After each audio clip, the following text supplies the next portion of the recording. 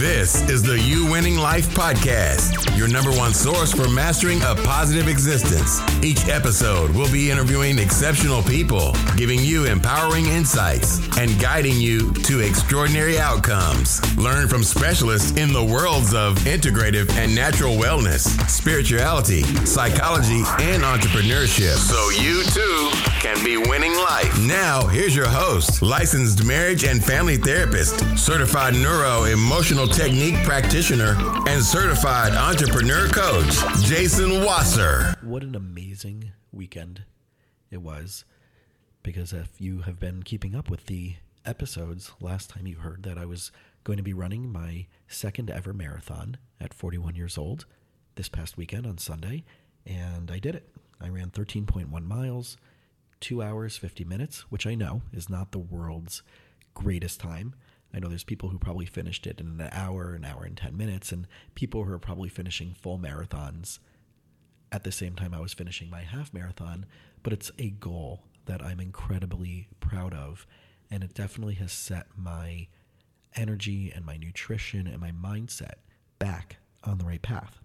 So here's some things that I learned over that day, which started incredibly early. I had to be up at 4 o'clock in the morning to be downtown Fort Lauderdale, as a race started at 6, and I wanted to make sure I found the right pacing group, which ended up not happening. Wanted to make sure that I can find a porta potty, which the lines were too long to use before the race, and the fact that I might consider checking a sweatshirt because it was 55 degrees versus throwing it away on the race.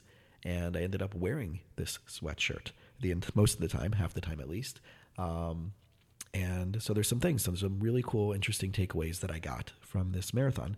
So the first thing that I learned is anytime you're going to do a goal or participate in an activity such like this, is that you're going to have an opportunity to sweat the small stuff.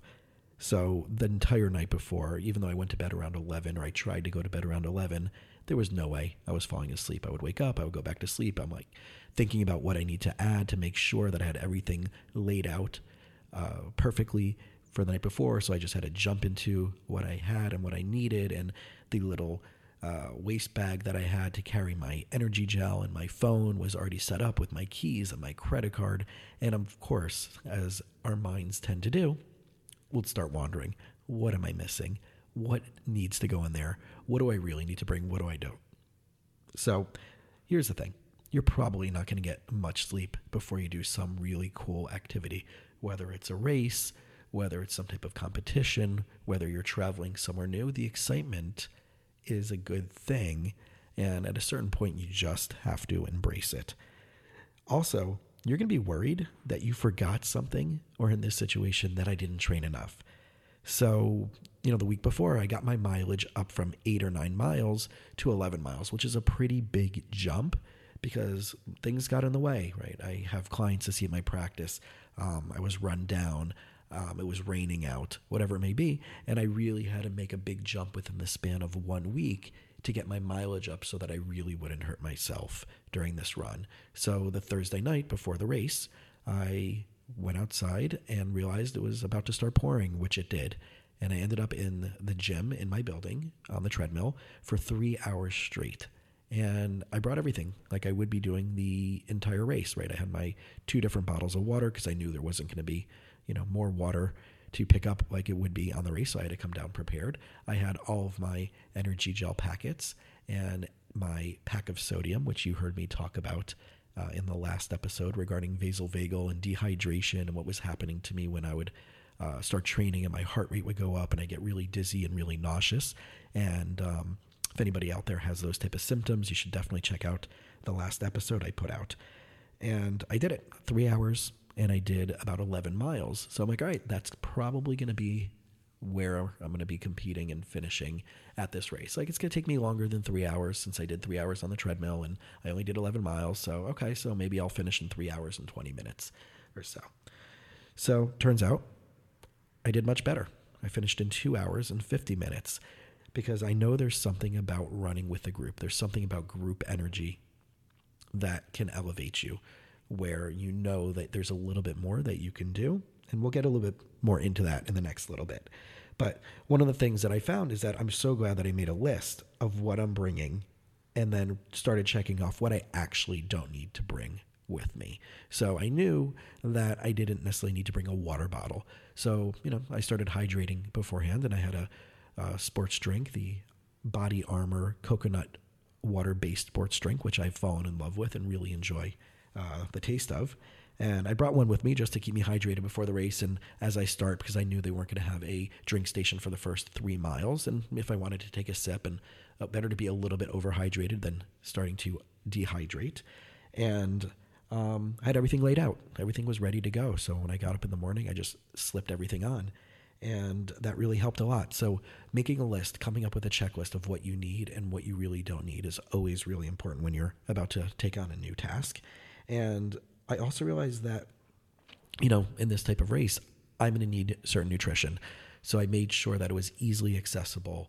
I put everything into one Ziploc bag of the chews that I've been using in one Ziploc bag instead of in 3 individual packages and having to open them on the way. So I can just reach into my pocket, pull out the Ziploc, grab 1 or 2 chews, and then keep running and throw it back into my pocket. Same thing with my salt, also in a small little Ziploc. So I can just reach in, pull out a few crystals at a time, and then grab that. So again, right, nutrition, you have to make sure, especially when you're running a race, like, you got to know the miles. You got to know where the nutrition stations are. What are they going to have? Is it only going to be water? So do you need to bring any hydration powders, or like Noon, which is a really incredible little pellet like Alka-Seltzer? You just drop it in the bottle and it fizzes up and it turns into this really incredible sports drink. But I knew they were going to be having this Body Armor on the way, so I knew I was good. So one other thing that I learned is that you're going to be faster than some and slower than most. And I felt really good for the most part of the race. There were some parts, obviously, where I stopped to walk, as I know that I'm not capable of running multiple miles at a distance without stopping to walk or slow down to a slower pace. And I wanted to make sure that, as I looked at other people who looked healthier than me, who looked fitter than me, who looked stronger than me, that I wasn't getting cocky about, wow, I'm doing better than those people who look better than me. And had in my mind that everybody's working at their own pace, everybody's working at their own goals, and someone can't see the medical things that have been going on with me, like the vasovagal cardiosyncope, or the fact that I've been working on my nutrition and trying to lose weight. The same thing is I can't see that in them. And I wanted to make sure that I didn't get cocky about that. And here's the thing, when you get cocky, that's when the universe starts throwing stuff at you, right? You're probably going to step on your ankle the wrong way, or you're going to start feeling, something in your stomach, and you're like, that's not good, or you're going to have to really need the bathroom, and there's nowhere to go to the bathroom right off the bat at that point. So I really wanted to be conscious about just having a positive mindset the entire way of what was going on. And I also wanted to kind of set a mindset of cheering other people on, because the way the race was set up is that the course was going both ways right next to each other. So one way was heading out and one way was heading back in, and it was literally the lane right next door. So I made it part of my intention to kind of cheer people on that were, so to speak, behind me. Not that anybody was truly behind me, but in time or distance wise was behind me. So I really made sure that when I saw someone struggling, or they were slowing down, or they looked like they just weren't enjoying, I kind of cheered them on and gave them some positive encouragement.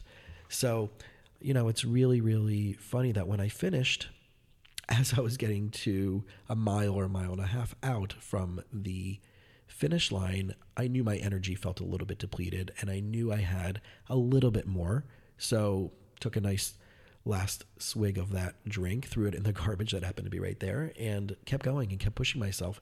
And when I was maybe 45 seconds out from the line, all of a sudden this massive surge of energy came back to me. And I'm like, wow, I can probably run another 2, 3, 4, 5 miles as long as I keep up the nutrition and as long as I keep myself hydrated. And I know only 13 miles was the goal, but for some reason I felt like I can attack and accomplish an even bigger goal than what I even set out with in the original frame of mind. So go figure, right? That with all the excitement, with all the energy, with the proper nutrition, with the motivation that I had internally, and the motivation of the energy of what was going on around me, and most importantly, the momentum, the one foot in front of the next, is when I realized I had more in me than what I thought.